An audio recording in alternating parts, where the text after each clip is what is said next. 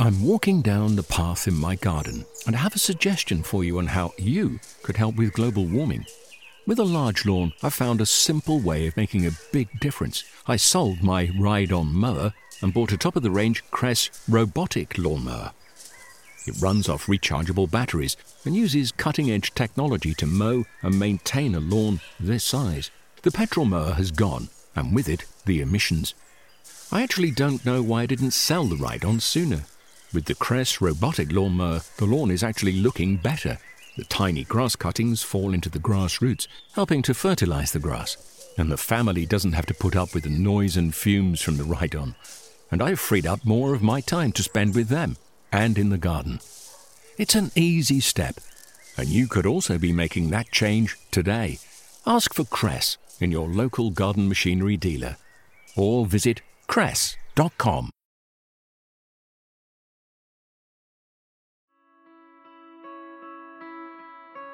Hello, it's Fiona Davison, Head of Libraries and Exhibitions at the RHS. And today I'm joined by garden historian, Gardeners World presenter and fellow podcaster Advolly Richmond. Welcome, Advolly. Thanks, Fiona. It's really great to be here. So, Advolly, like me, you're obsessed with the rich history of our gardens, plants and horticulturalists here in the UK and abroad. You've even run a podcast aptly named the Garden History Podcast, with episodes dedicated to the A to Z of garden history. So, let's start the show, and I wanted to ask, why do you think it's important to look back at this history? And why are the people that influence the gardening world just as interesting as a study of the plants? There's so many hidden stories, and a lot of people are just not aware of them. Everybody knows about historic gardens, but people don't realise that it takes a lot of people to create these gardens, sort of from your seeds merchant, your nursery people, your designers, gardeners, weeders, even the people that document these gardens and write about them. Each of these people have a story, and these are the kind of stories that I like to research and write about. Yeah, you're completely preaching to the converted with me. That's absolutely, yeah, that's why I got into gardens. It's the people behind the plants that really got me into garden history. And it's really important to look back, as you say, on the untold stories, particularly this month, which is Black History Month. And the theme for 2023 is Saluting Our Sisters, highlighting the influence Black women have had in shaping history, inspiring change and building communities. And when it comes to the world of horticulture, the history of Black British gardeners is complex and sometimes brutal, with ties to slavery, colonialism and systematic racism. And on top of it all, the contributions, particularly of Black women, have often been overlooked. But it's really important to look back because there is a long lineage of Black British gardeners cultivating beautiful and productive plots against all the odds. So, Advolly, this lineage of Black women gardeners is just not talked about enough. And why do you think it's important to research and share these stories? As far as Black gardeners, whether British or any other nationality, they have been overlooked. Women gardeners have tended to be overlooked. So Black women gardeners are going to be just way down the list. But I think it's important to keep digging, excuse the pun, to find these histories because representation really matters. It's so important for people, whatever their age, to find their place in history. And so if you realize that there was this Black gardener in the 17th century, 18th century, and they're doing this, they have a place in that history that you can then hopefully follow in those footsteps. Whereas a lot of the time it does tend to focus on white, usually male, wealthy people. Yeah. And so it is important to just try and give people of colour a place in history. Absolutely. The garden history is written from the point of view of the owner and the patron and the wealth story. we just got an incomplete picture if we don't include the complete 360 degrees view of what actually happened and who was contributing to finding these plants, learning about these plants, and then cultivating and growing them. And this brings us to the core of today's show. We're exploring a few of the extraordinary stories of Black women who've made and continue to make a difference in the world of horticulture, all the while looking ahead to what we can do to create a more equitable future.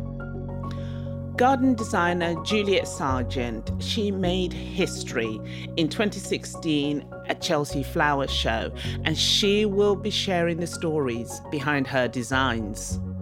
And we're also getting a look at the life and work of Mrs. Annie Van Reed, an amazing American nurserywoman who built a plant empire almost 100 years ago.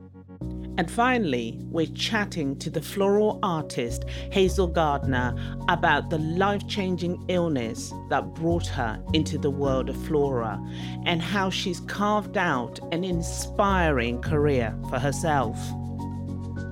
You're listening to Gardening with the RHS with me, Fiona Davison. And me, Adverley Richmond.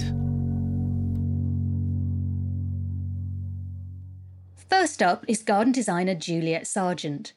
As well as her modern slavery garden, Juliet designed another Chelsea garden called the Blue Peter Discover Soil Garden in 2022.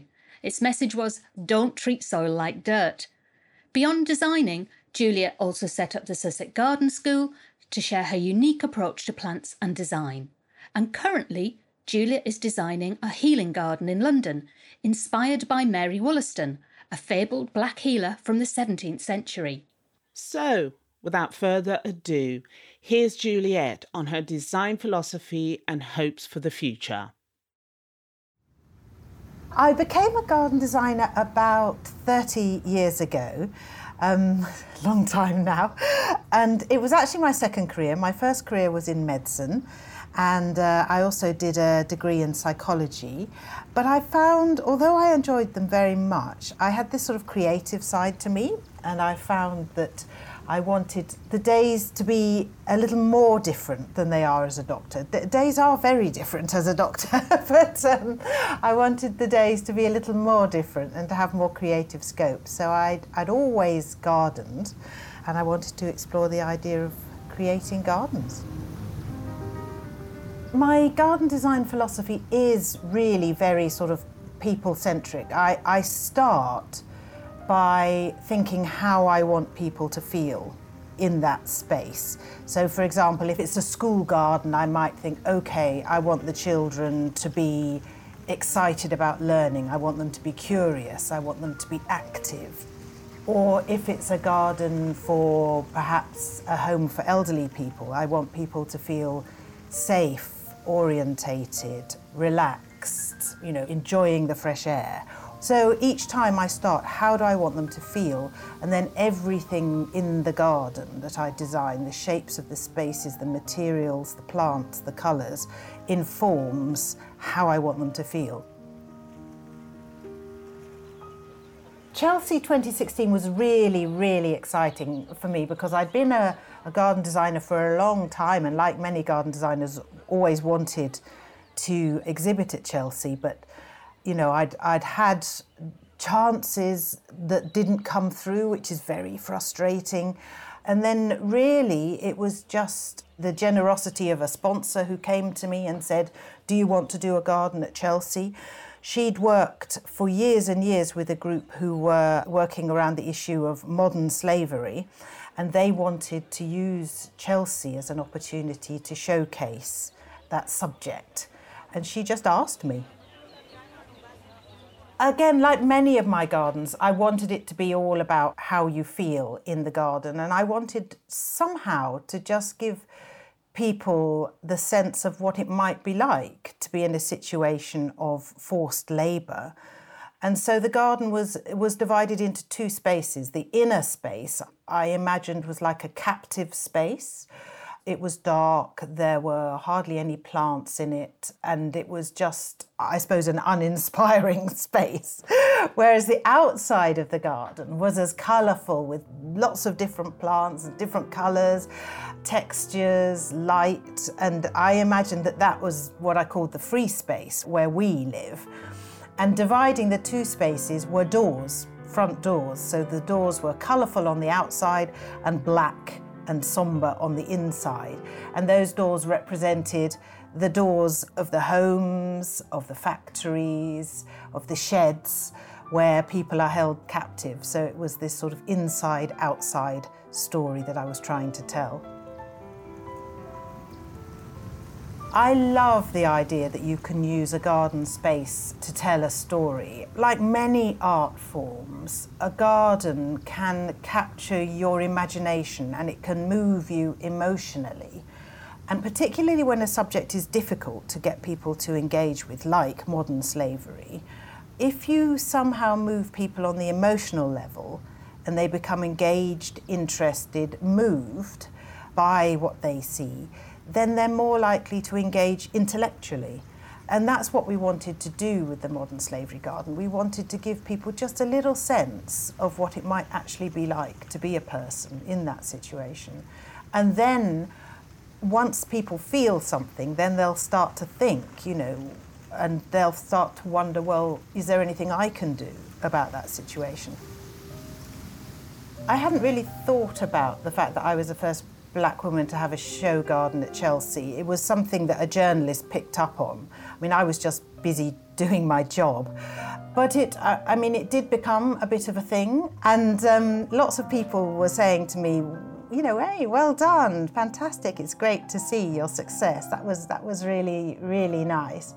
And then, going wider, it was really nice to see people contacting me and chatting to me about, how do I do it? How do I become a garden designer? How did you do it? What do I do? And I think, that whole thing about visibility is really important. And I'm working on a project at the moment in London, which is part funded by the Mayor of London. And he has put some money into projects that are about increasing the visibility of historical figures in London who are people of colour, who have made, contributions to society and the life of London, but are little known. And so we're working on a project about a woman, Mary Wollaston, who they called Black Mary. She lived in the 1700s, and she was a very successful businesswoman. She ran a healing well, but nobody knows about her. So this project is to install a statue of her, and my job is to create a garden around the statue. The idea is that it's a sort of modern day healing space in the same way as Mary's healing well. Black Mary ran this healing well, and it was a time in London when the ground was really wet and marshy. London is built on bog, much of it. So you would sort of tramp out to this place called King's Cross. There'd be rivulets of water running through the landscapes, tussocks of grass, wet and marshy and mossy underfoot. And then in places, people would dig down to create a well and then reach down into the waters and pull out cups of brown water, which they called chalybeate water, which was iron. It was brown because it was sort of infused with iron ore, and drink this, swampy water and think it was going to make them better. And so I wanted to create a sense of this marshland, have a garden that was a metaphor for the marshland. So we're going to have markings on the ground that represent rivulets of water. And there's already a stream in the space, so we'll have the stream, but the stream is going to disappear underground and then bubble up again around Mary's feet in the same way that the well waters would have done. I think it's great to have an opportunity to raise the profile of somebody who's been lost in the mists of time.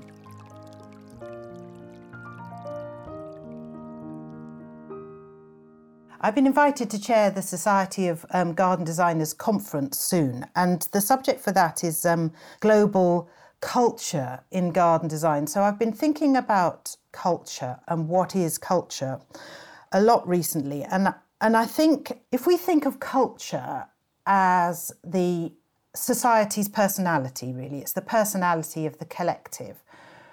And developmental psychologists used to think that a person's personality is pretty fixed in childhood. They would say, when you get to 7, 8, 9, your personality is fixed. But now they understand that our personalities are continuously changing through our lives. And I think the same is true of culture. If you think of culture as the personality of society, it shouldn't be fixed. We shouldn't think of it as a fixed thing. We should think of it as something that changes as new influences come into society, good or bad. That culture will change. And I think often people, they accept in their heads that change is a good thing, change has to happen. But they want the sort of change that means that everything stays the same.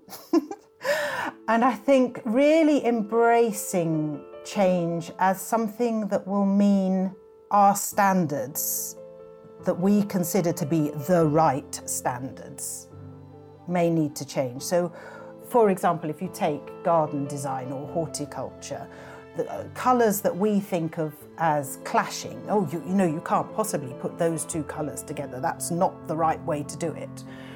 If we think that about some colours, somebody else may see those colours as harmonious. And who's to say that our way is the right way?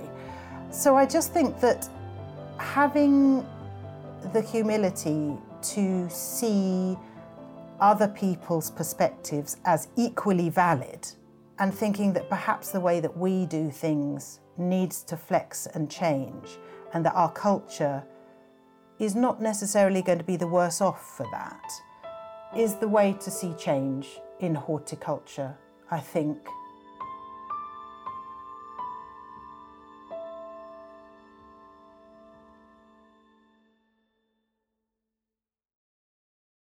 So thanks there to Juliet Sargent. We've included a link to her website in our show notes if you'd like to learn more about her work. So Advoli, I was really interested to hear about Mary Wollaston, which was a story I'd not come across at all.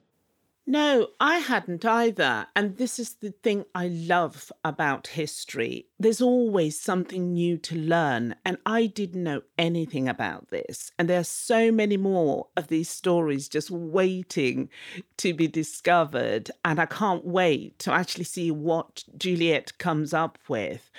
And as for her modern slavery garden, I mean, that was just so inspired. It was a historic concept, and the symbolism in Juliet's garden was so powerful.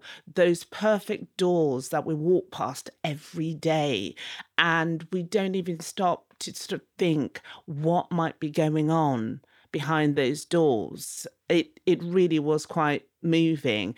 And the other thing that came up after the Chelsea Flower Show was that Juliet received comments from young Black gardeners that her work gave them hope that they too can reach, the top echelons of professional garden design. And personally, I think this is where, again, representation really matters. And so what Juliet did was to say, yes, you too can do this. Representation at its absolute finest. And that's a story that's just not uncommon. When horticulturist and garden historian Abra Lee started as the landscape manager for the Hartsfield-Jackson Atlanta International Airport, which, by the way, is the busiest airport in the world, she felt like an imposter, she said. The advice she received was turn back to history. And when she went back, she found Black women who, like her, had reached great heights in the world of horticulture. It was inspiring and gave her immense confidence.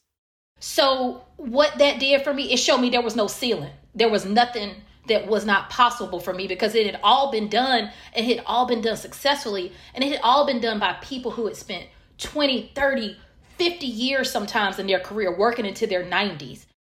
Today, Abra, who I have to admit I'm a huge fan of, we are sort of mutual fangirls. And here she's going to tell the story of one of the women who's had a big impact on her career.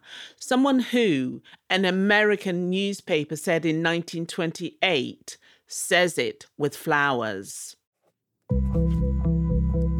I'm writing a book titled Conquer the Soil, Black America and the Untold Stories of Our Country's Gardeners, Farmers, and Growers. This is a book of love stories, and one of the love stories in that book that I am most excited to share is the extraordinary, incredible life and legacy of Annie Mae Van Reed of Darlington, South Carolina.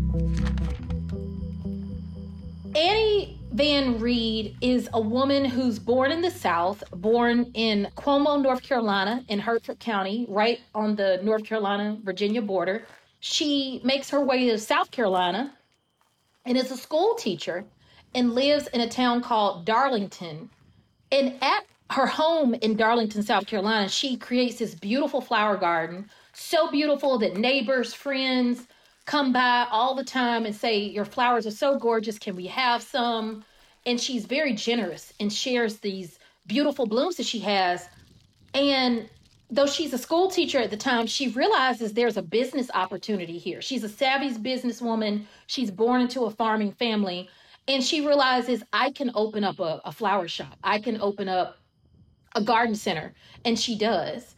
And with that, she becomes an extraordinarily successful woman who owns a 5-acre nursery and greenhouse. She also ships flowers all up and down the East Coast, from South Carolina all the way up north to Boston, which is a very, very long way.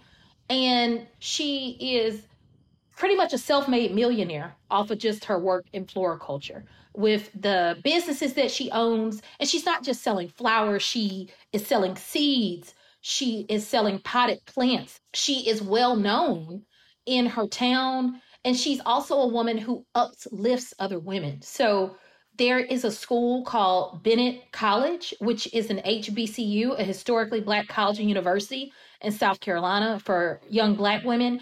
And Annie Mae Van Reed speaks at Bennett and encourages them to be entrepreneurs and to make their own money. So she's just an extraordinary woman that's ahead of her time, incredibly business savvy, and very much has a green thumb and just can work magic with plants. Essentially, the way that Annie Mae Van Reed looks at plants, and she says this, is the same way that restaurant owners look at food. And she says that they look at their food as that is feeding a person's soul. And that is the way that I look at my plants and my flowers, that it is soul food for your spirit. So let's just say flowers in general were her love language.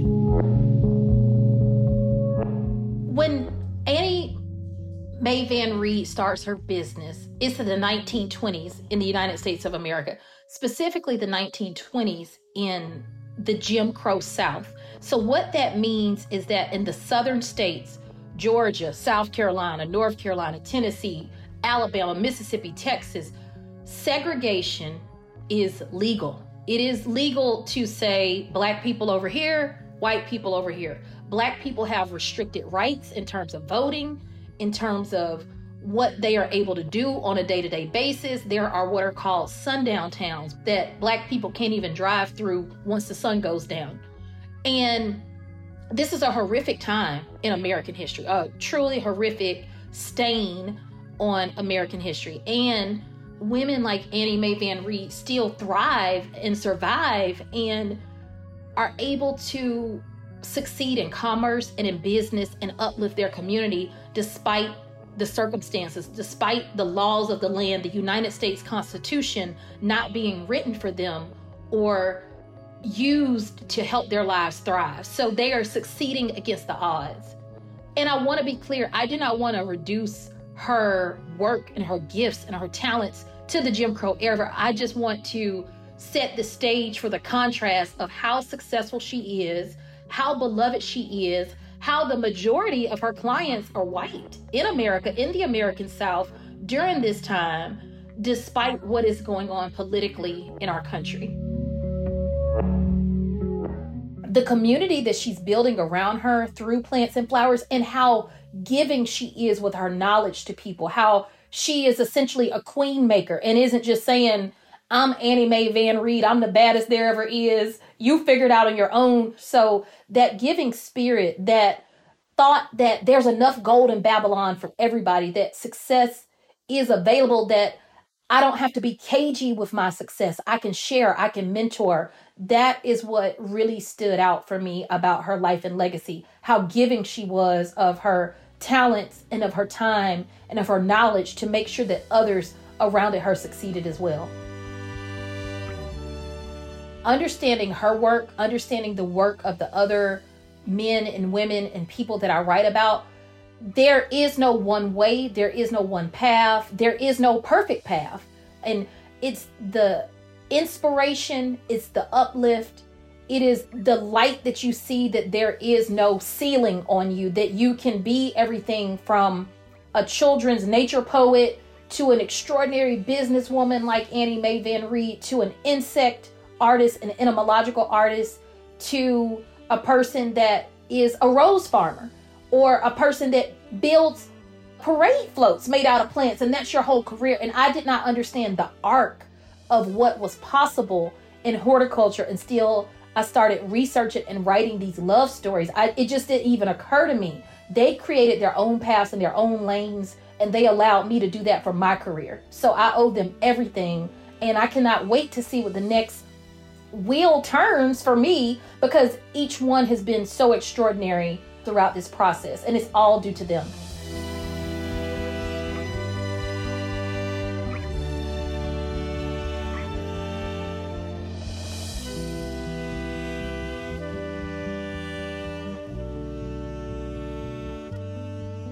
Listening to Abra there, it reminds me just how important it is to sort of connect with like-minded people. And I have to say, I'm indebted to Abra because a while ago, I happened to listen to one of her online lectures about Black women growers and gardeners in America. And so when I started writing my book, A Short History of Flowers, which is about the stories around 60 different flowers, when I came to Zinnia, I remembered her mentioning this woman, Clementine Hunter. So she was born on this plantation, which was the inspiration of Uncle Tom's Cabin, and her grandparents had been slaves and her parents sharecroppers. And she taught herself how to paint. And one of her first paintings was a bowl of zinnias. And this was a subject that she came back to time and time again over the years. And Abra mentions about Jim Crow and segregation. Clementine Hunter was actually one of the first African Americans to achieve a solo exhibition in Louisiana. But because of the segregation laws, she couldn't go in to see her own paintings. And I just thought, okay, wow. And so the book looks at all these different flowers, their history. But what I've done is sort of hang different stories about the flower. And yes, I'm incredibly grateful to Abra for, just giving me that, little pointer. And finally, for our last feature, we're turning to the world of floristry. Hazel Gardner had quite the unusual entrance into a life with plants, but now, almost 8 years in, she finds the work more rewarding than she'd ever imagined. And she's here today to explain how she tells stories through plants and what aspects of her work she feels have a real impact.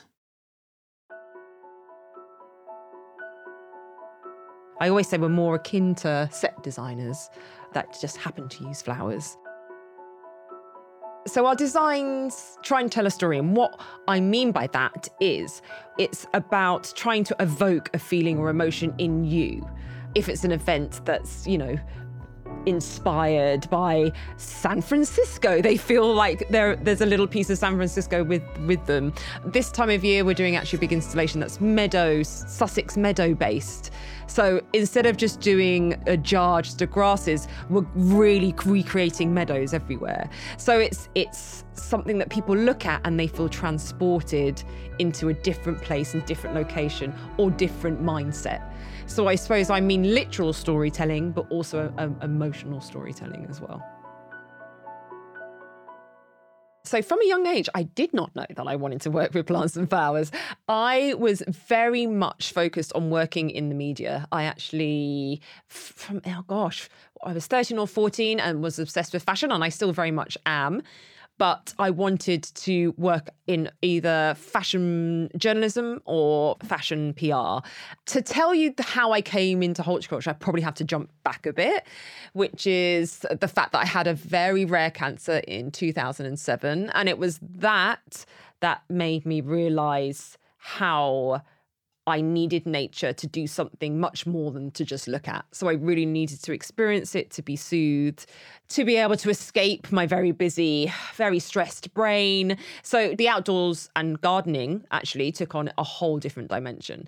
I think that's when I first went to Chelsea Flower Show.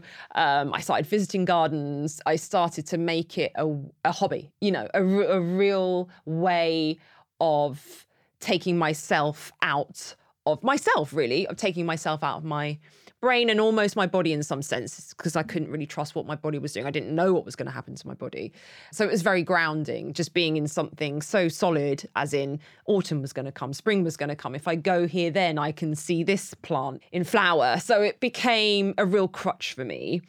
But I got to a point where I just really wanted, like, my love of gardening had really accelerated over that period. And I just really wanted to work with nature, basically. But I think back then when I first got ill, it was still it was frowned upon if you suddenly leapt from one career to something completely different. When now so many people do that and it's completely encouraged and seen as nothing but positive in a lot of industries. But back then it was very frowned upon to look at a CV, and there's, my CV was already odd because it had a gap in it. I'd never had a gap. I'd always attained. And I just thought, actually, this is a time for me to just do whatever I want, really. And I kept coming back to flowers. I kept coming back to it. And it's not so different to styling, because I did work in fashion. It's not, it's the same understanding of colour and textures and working with people and clients. So for me, it just felt like the natural evolution of everything I'd done before. It led me to flowers. So I retrained in floristry in 2016. But actually, more importantly, it took me a while to actually find my signature style. You can train, and then there's so many different ways of being a florist. So it just took me a while to know what I wanted to do. And it started out like a lot of people where you're just saying yes to everything. Like at the very, very beginning, I'd get a Pinterest and just copy it, just give them exactly what they want, because I didn't have a style. I just wanted to start getting credits and photographs and everything like that. So there is a bit of a process of, much like an artist, you're just finding your feet after you've gone to, Slade. You're now on your own and you have to kind of find your feet. And obviously you're going to evolve. And I think there was a particular shoot, which was a collaborative shoot, and it was seaside based, and I just used everything. I think I used rice flour to almost look like coral. I just didn't want it to be that hackneyed nautical kind of starfish thing. And I was like, you can show the essence of the sea without using those literal things. And I just created lots of different textures, things that weren't, in quotes, a cut flower. And that started that whole trajectory in terms of what my style was. And then once I found that, then I was like, this is it. This is my comfortable space. And yeah, it actually, the pivot made the business even bigger than what it is now in terms of just delivering beautiful flowers. I think for me now, I've been doing it quite a while. Where I find the meaning in my work now is it's actually the people. So it's actually passing on in education to others that look like me in the industry. I still don't think there's enough representation. I keep wanting people to not forget that a lot of people still feel very uncomfortable in the horticultural space. That hasn't gone anywhere, and there's a lot of work that still needs to be done. As well as people just remembering that it is something that can really nurture your mental health. I think there was a huge thing, I've seen a huge difference in who's more engaged with flowers, especially, and gardening. I think we all have, who work in the industry since the pandemic, but I don't want people to lose that. I don't want it just to be on the zeitgeist. I want the zeitgeist to keep on going. And I really want people to not just go back to their lives and forget that, they grew that one time and how much that gave them. Not all of us have an outdoor space, but if you can take some inspiration from seeking out floral design or understanding what it actually really can look like on an amazing scale, I want people to go beyond that. I want them to go, I'm going to bring some green inside, or I'm going to grow some herbs, or I'm going to get some basil from a supermarket, but then divide it because that's how it should be. And just to bring it a little bit into their lives, if we all did that, that would make me very happy. Thanks there to Hazel. You can see Hazel's work at the upcoming Winter Flowers Week event at the Garden Museum. So, Advoli, before we close out on the show, I wanted to ask, in what ways does exploring overlooked stories from our past and indeed our present, hearing from people like Juliet, Abra and Hazel, give you any hopes for the future of horticulture? I think what gives me hope the most is that nowadays people have access to different media. And so beforehand, you had to be in the public eye, famous, to be able to write a book or to be able to be interviewed about something, or even to give your opinion about something. Whereas now we've got podcasts, we've got TikToks, we've got social media. And if somebody finds something interesting within the horticultural world, they're able to share that information very easily. And therefore, it inspires their own generation. And so I think, having listened to Juliet, Abra and Hazel, there is hope. There is always something there to research, reflect upon, experiment with. So yes, I have a great deal of hope for the future. In terms of making gardens more inclusive for different communities, what do you think we can do beyond, that listening to different voices and uncovering stories? What do you think we should be doing? I think one of the most important things to remember about horticulture, and I will bang on about this forever and a day, is that we need to make horticulture a science. It is a science. Botany is a science. Chemistry is a science. Why can't horticulture be a science as well? And therefore, once it's treated like the science it is, it will be elevated. And a lot more people will be drawn to be more involved in horticulture, because certainly when I was growing up, gardening and horticulture were seen as occupations that you went into if you weren't academic. And so I think we need to dispel this myth that, horticulture is weeding and mowing the lawn. There is just so much more to horticulture. And I think that is the answer. Yeah. Am I banging on? Now, to say you're preaching to the converted again. It's an undervalued profession and always has been. And it's got that association with the leisured classes as well, which again makes it feel exclusive, not inclusive, rather than, as you say, a profession that anyone can aspire to, and if they've got the skills and the talent can excel in. So thank you, Advoli, for joining us, and what a great note to end on. That's all for this week. So from me, Fiona Davison. And me, Advoli Richmond. Goodbye, and thanks for listening.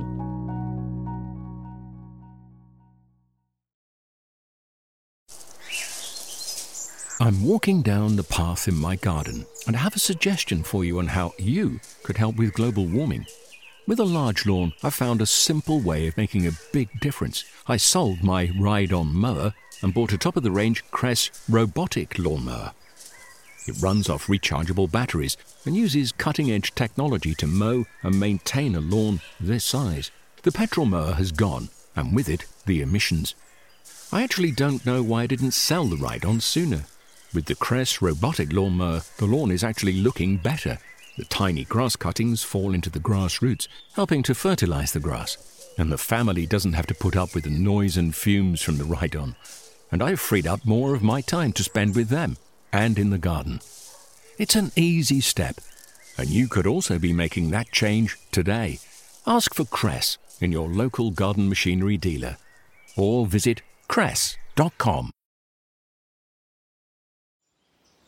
Discover the beauty of an RHS membership all year round. Save 25% off an RHS membership today when paying by direct debit. Prices start at just £55.50. With a membership, you'll gain access to an array of special events at our gardens all year round. Be the first to know about RHS flower shows and get exclusive member-only days, plus reduced rate tickets. And you'll have the chance to enhance your gardening know-how with access to free expert garden advice, monthly editions of the Garden magazine, and so much more. Terms and conditions apply.